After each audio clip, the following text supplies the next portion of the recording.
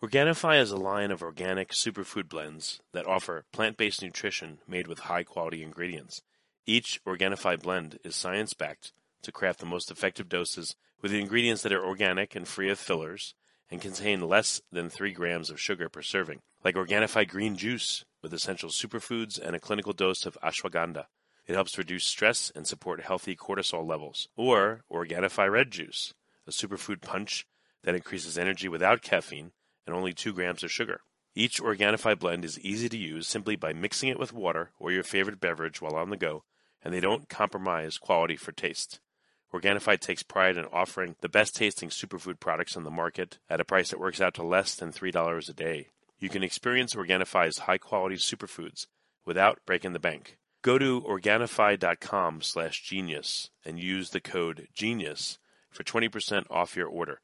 That's Organifi.com/genius. Use code GENIUS to get 20% off any item. Remember, www.Organifi.com/genius. Forget frequently asked questions. Common sense, common knowledge, or Google. How about advice from a real genius? 95% of people in any profession are good enough to be qualified and licensed. 5% go above and beyond. They become very good at what they do, but only 0.1% are real geniuses. Richard Jacobs has made it his life's mission to find them for you. He hunts down and interviews geniuses in every field: sleep science, cancer, stem cells, ketogenic diets, and more. Here come the geniuses. This is the Finding Genius Podcast with Richard Jacobs. Before we continue, I've been personally funding the Finding Genius podcast for 4.5 years now, which has led to 2,700 plus interviews of clinicians, researchers, scientists, CEOs, and other amazing people who are working to advance science and improve our lives and our world. Even though this podcast gets 100,000 plus downloads a month, we need your help to reach hundreds of thousands more worldwide. Please visit findinggeniuspodcast.com and click on Support Us. We have 3 levels of membership from $10 to $49 a month, including perks such as the ability to see ahead in our interview calendar and ask questions of upcoming guests, transcripts of podcasts you're interested in, the ability to request specific topics or guests, and more. Visit findinggeniuspodcast.com and click Support Us today. Now back to the show. Hello, this is Richard Jacobs with the Finding Genius podcast, now part of the Finding Genius Foundation. I have Dr. Dominic Papineau. He's an associate professor in geochemistry and astrobiology, and we're going to talk about what the oldest fossils on Earth tell us about the origin of life. So, Dominic, thanks for coming. Well, thank you for having me. Yeah, tell me a bit about your background and then your current research, if you would. Okay, well, my background originally was in physics and biochemistry. That was for my undergrad, and then I did a PhD in geological sciences and astrobiology for my PhD at the University of Colorado at Boulder, and then I did a postdoc at Carnegie in geochemistry and also astrobiology in Washington, D.C. And my research is about addressing problems related to the early evolution of life, the origin of life, and developing biosignatures that will hopefully help us to search for life on other planets. Okay. So what is some of your more research about? What have you discovered recently? Well, so we have been investigating for the past 15 or so years these rocks I collected in 2008 from the Nuvvuagittuq Belt in northern Quebec in Canada. And so these rocks are from an area that is not forested and where there's not a lot of soil. So the last glaciation there that basically receded about 8,000 years ago left beautifully exposed basement rocks. And so you can just walk on them. And there are some volcanic rocks in that Nuvvuagittuq Belt that have been dated directly to be 4.28 billion years old. So they're extremely old, and they're potentially thus the oldest rocks on Earth. And they contain sedimentary rocks, which we reported in 2017 to contain the oldest fossils. But there was quite a bit of controversy then, and now this recent paper addresses these controversies. Well, when you say oldest, what was the oldest? I guess these were stromatolites that were 3.6 billion years old, and the ones that you found are a lot older, or what's the numbers look like? Right. So the oldest evidence of life that we had before that was pretty well accepted by the community dated back at around 3.5. That's right. 3.5 billion years ago. And they came in the form of stromatolites and some microfossils, from both Western Australia and South Africa.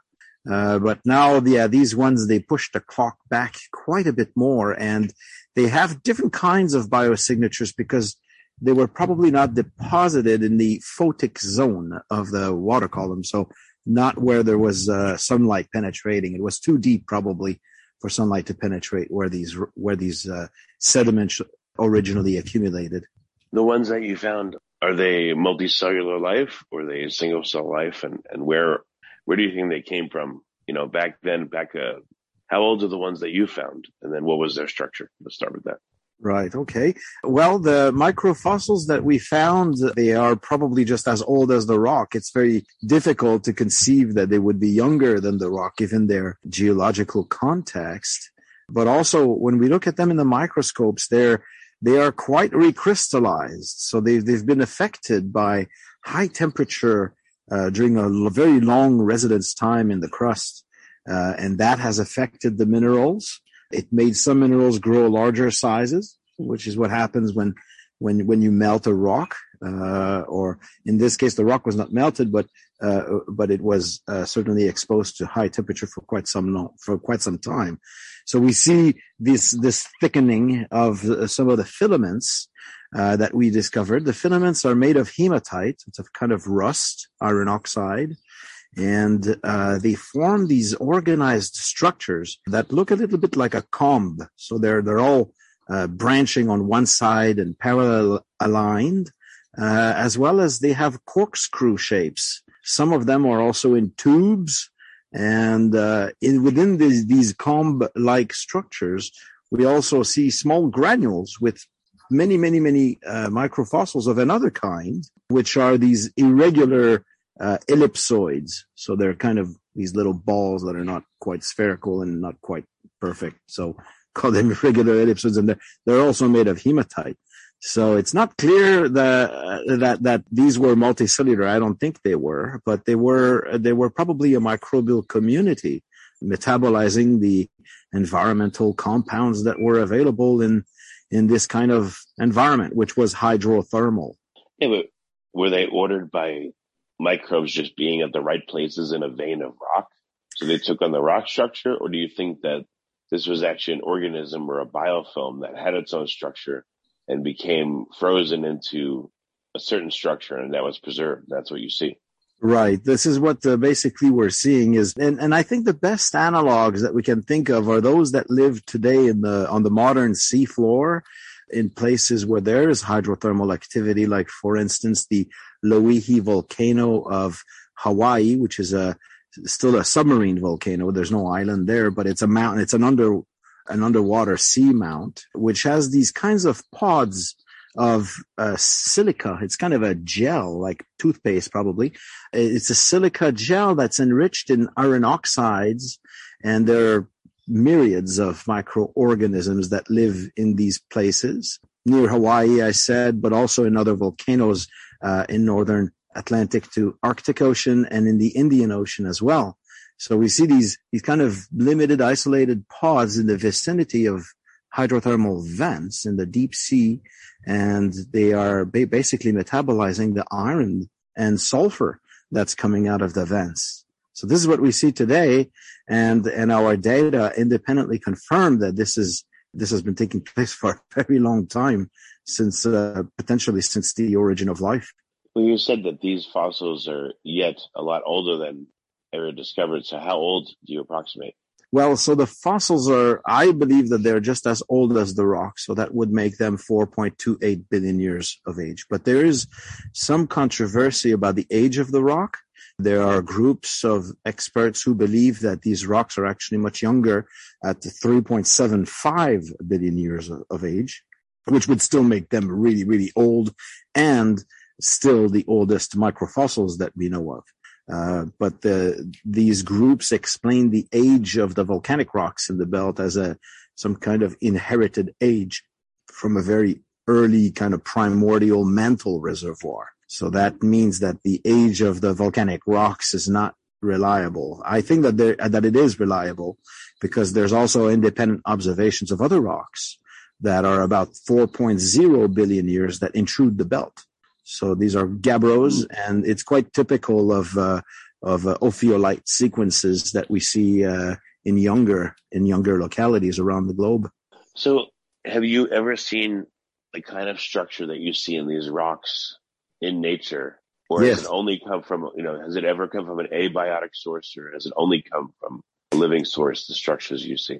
Right. This is another point of contention, of course, can they be explained by abiotic processes? We mentioned already the first point of contention are those things as old as the rock. Now that's the second bit. The possible abiotic origin of some of these features is probably likely. Now we found a number of different kinds of spherical objects in there that look like they're fossils, but they're probably not. They're probably pseudo fossils. So they just look like fossils, but they're probably abiotic structures. But the problem with invoking this for all of our observations is that to make this fit with the chemistry that's necessary, you would need to have compounds that are not compatible together. So that there are abiotic structures, microscopic structures, that look like corkscrew-shaped filaments, that look like irregular ellipsoids that I mentioned earlier, and that look like some of the tubes that we've also reported. But none of these abiotic reactions currently known can form those comb-like structures, or the pectinate branching filaments of hematite. These are quite exceptional. So I mentioned we found similar analogs in modern environments, but indeed they occur throughout Earth history. There are examples of similar kind of pectinate branching filaments in the Figueroa jasper of California, which is Jurassic in age. And there are also others in kind of Earth's Middle Ages that are around 2 billion years old from Arizona and from Minnesota, also in the United States. Some others have been also reported from Svalbard, from Norway, from the Ural Mountains. So there's quite a number of examples with which we can compare our structures. Oh, good. Okay. So the most compelling feature is the comb-like structure that seems the least likely to be abiotic in nature. That's correct. Okay. And then you're thinking the age is 4.28 billion. Crazy. If you were able to go back in time, what would this look like when it was, I think it was a biofilm or a multicellular creature? Yeah, that's a great question. I like to put my mind into the mindset of an astronaut on Mars who would basically be looking at jaspers and chert like these kinds of rocks, and that would specifically look for nodules in them, which is the object in those rocks in which we find the microfossils. So this is kind of what we have to look for. And these are the kinds of features that might indicate a very early biosphere on another planet. And so, this is very exciting. It's quite revolutionary because pushing the clock back so much, implies that the time for the origin of life is very short. And if the time for the origin of life is short, then the probability that it exists and that it is widespread is greater. Well, is it close enough where it was coincident with the Earth settling from its most molten state? At the moment that it had become just non-molten enough to accommodate anything, life was there. Does it tell you that life started pretty much immediately at the moment it could start? Well, it started very early. Yeah, there is indeed a hypothesis, or a model that the early Earth was covered by a so-called magma ocean, which is basically kind of a hardened, very thin crust with a lot of rifting and tectonic activity, I guess. But this is not clear how much tectonics there was and how much volcanic activity there was. There is no record that is older than this that we have from Earth. All the other older rocks than these ones are either from the moon or from Mars or from meteorites. So back then it was a time that was anoxic, so there was no oxygen in the air. So the sky would not be blue; it would probably be kind of a grayish, maybe greenish color. But still, there was a hydrological cycle very early in Earth history. And we know that from other evidence, from some zircons in Western Australia that have the signature, some specific isotopic signature that tells us that there was an ocean at least 4.4 billion years ago. So very quickly, very early, you have these quite complex life forms emerging. And perhaps the most surprising thing that I did not mention is the sheer size of these filaments. So the comb-like structure is about 1 centimeter in size. So we could see this to the naked eye if the rock was broken. I mean, I can see this naked eye in a specimen in the freshly broken face or in a polished face of the rock. So, an astronaut on Mars would be able to specifically look for this, which makes this extremely exciting because you don't necessarily need a microscope to search for these things, but it will be necessary to confirm. Organifi is a line of organic superfood blends that offer plant-based nutrition made with high-quality ingredients.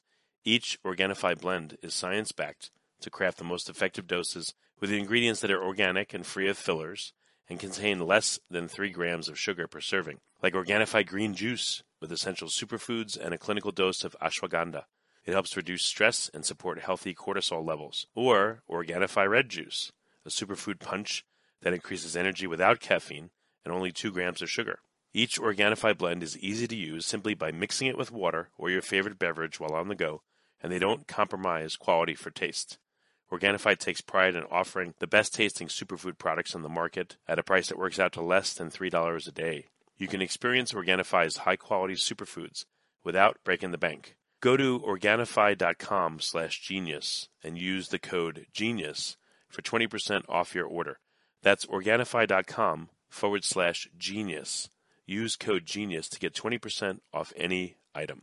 Remember, www.Organifi.com/genius. But based on the dimensions you're talking about, this means billions of cells working together in an organism, or does it mean, again, I can't see how a biofilm would make the structure, but what do you think? If you were there, sitting there with this thing, what would it look like when alive? Well, I think these were, so we call them benthic microorganisms, meaning that they're attached to the seafloor.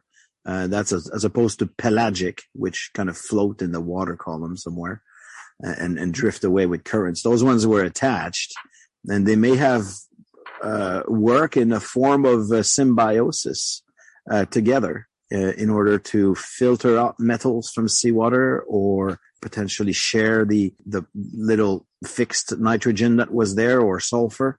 But they were commonly probably metabolizing iron. This is what we can infer from their morphology and the comparisons that we can do with the modern examples, the modern analogs. Oh, is that why the structures were filled with hematite?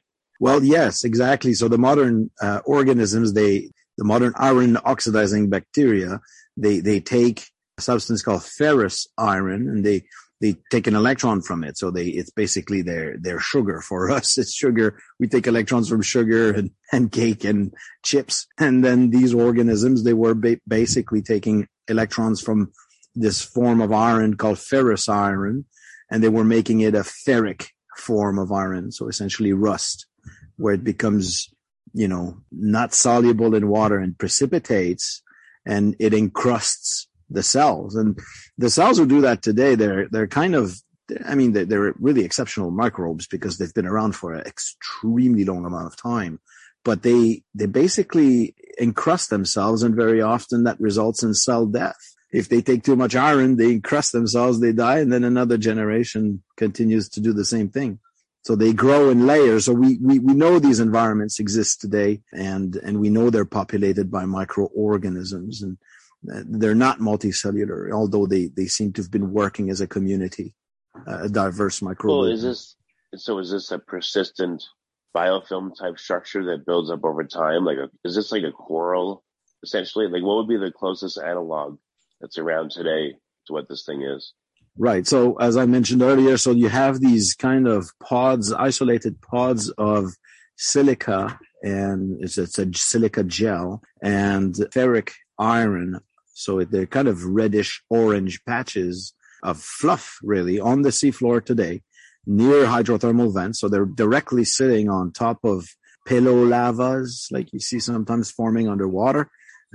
We have pillow lavas, by the way, in the belt, in the Nuvvuagittuq belt, but the pods themselves they contain a lot of iron, so that comes from somewhere. That must come from exhalations from hydrothermal vents, and that's what makes this exciting, is because microbiologists have been telling us for 40-something years since the discovery of hydrothermal vents that life most likely originated there.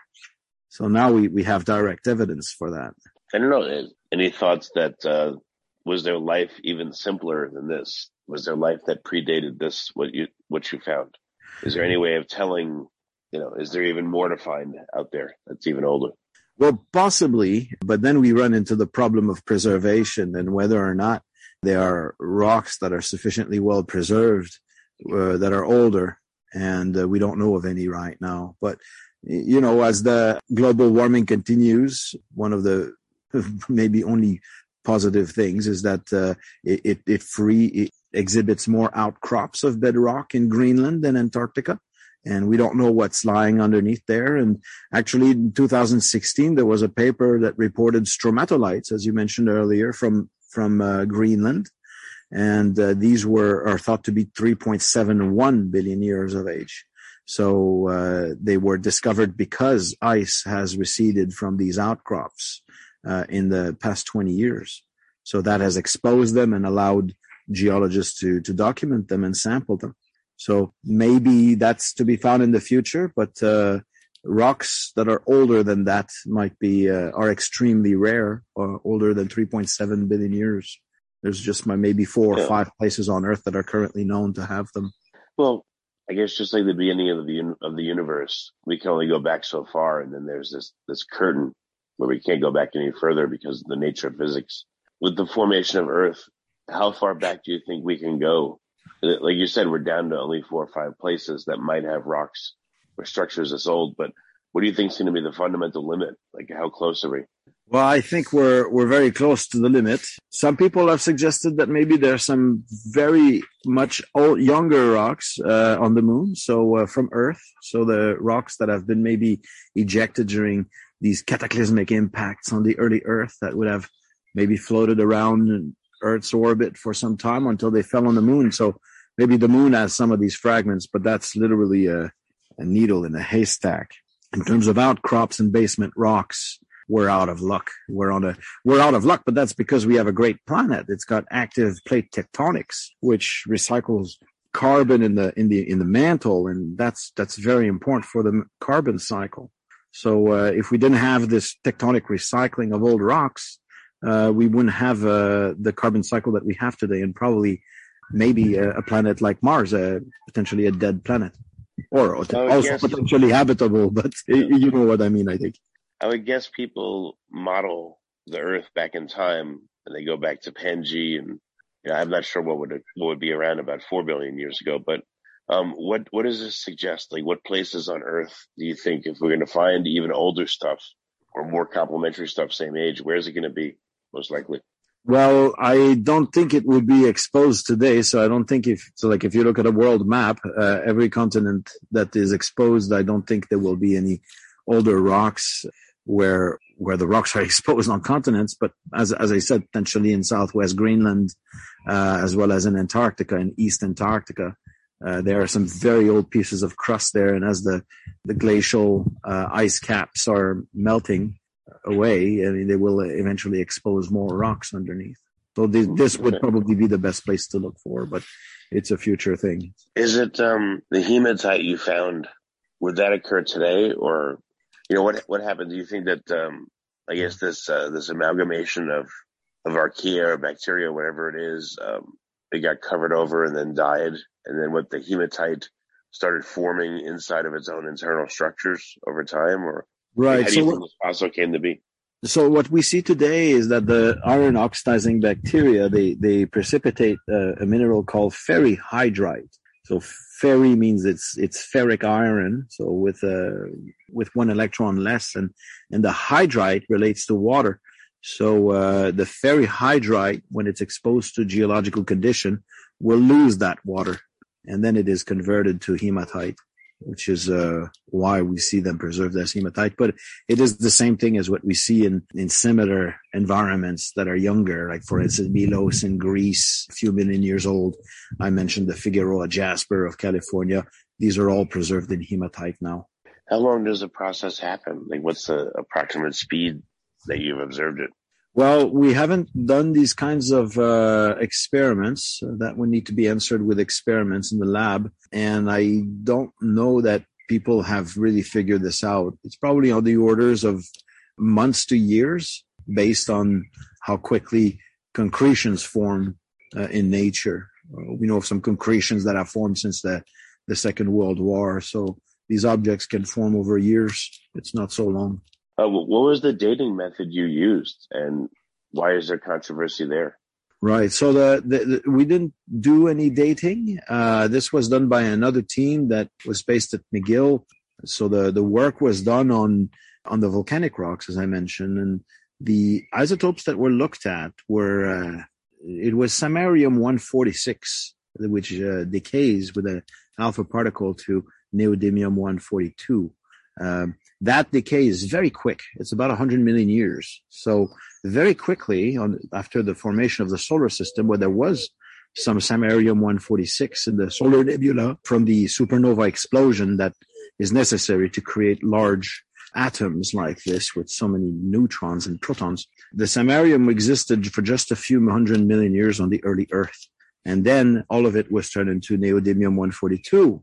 So these rocks, the volcanic rocks, a very unusual signal in neodymium-142. Actually, it's a unique signal worldwide for rocks of that age, and it has been interpreted differently by different groups. I believe it is certainly consistent with a Hadean age, so a 4.28 billion-year-old age, because that's what also this data tells us. But others argue that it could be from an older source of the mantle that was inherited in the rock that was of that age, and that the rock ultimately is just 3.75. So there's controversy on the age also because of the different interpretation of these intruding gabbros, which is a kind of a mantle rock, a very black rock in the belt, which are 4.0 billion years, dated with the same technique, but they are therefore giving a minimum age to the belt at 4.0.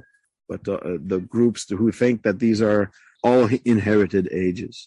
So it's unresolved now. I think that the way forward will continue to be to generate more data on different isotopic systems to have independent confirmations of one or the other conclusions. Where in the world was this found?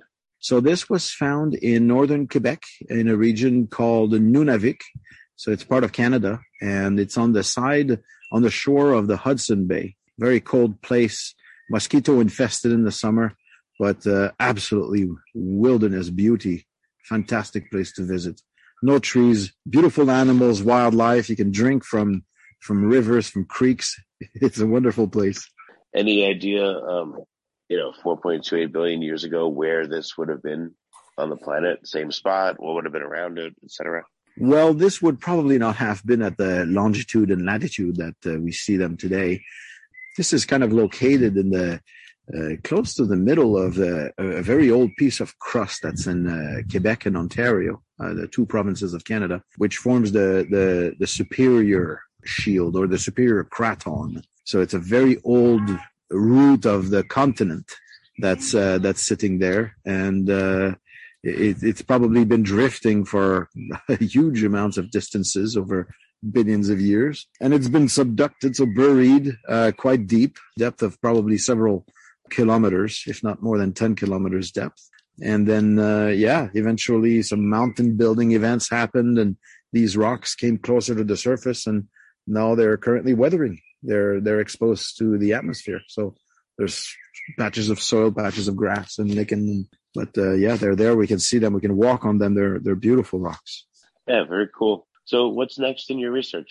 Well, we want to look more into the composition of these filaments. So we've already seen that there's these two forms of iron within them, so ferric and ferrous iron, which we see also in modern filaments.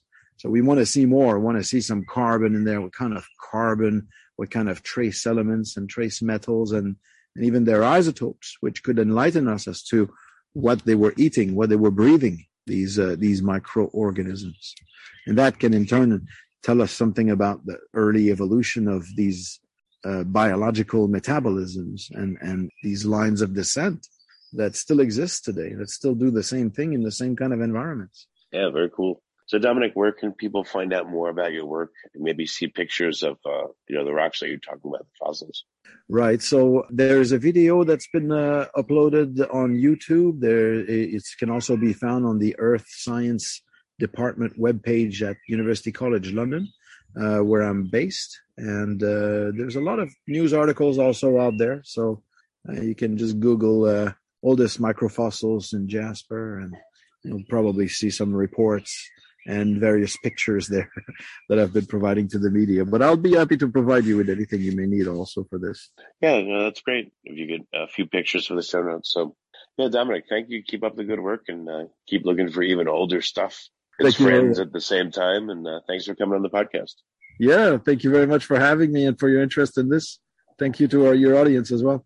Organifi is a line of organic superfood blends that offer plant-based nutrition made with high-quality ingredients. Each Organifi blend is science-backed to craft the most effective doses with ingredients that are organic and free of fillers and contain less than 3 grams of sugar per serving, like Organifi green juice with essential superfoods and a clinical dose of ashwagandha. It helps reduce stress and support healthy cortisol levels. Or Organifi red juice, a superfood punch that increases energy without caffeine and only 2 grams of sugar. Each Organifi blend is easy to use simply by mixing it with water or your favorite beverage while on the go, and they don't compromise quality for taste. Organifi takes pride in offering the best-tasting superfood products on the market at a price that works out to less than $3 a day. You can experience Organifi's high-quality superfoods without breaking the bank. Go to Organifi.com/genius and use the code GENIUS for 20% off your order. That's Organifi.com/genius. Use code GENIUS to get 20% off any item. Remember, www.Organifi.com/genius. You've been listening to the Finding Genius podcast with Richard Jacobs. If you like what you hear, be sure to review and subscribe to the Finding Genius podcast on iTunes or wherever you listen to podcasts. And want to be smarter than everybody else? Become a premium member at FindingGeniusPodcast.com. This podcast is for information only. No advice of any kind is being given. Any action you take or don't take as a result of listening is your sole responsibility. Consult professionals when advice is needed.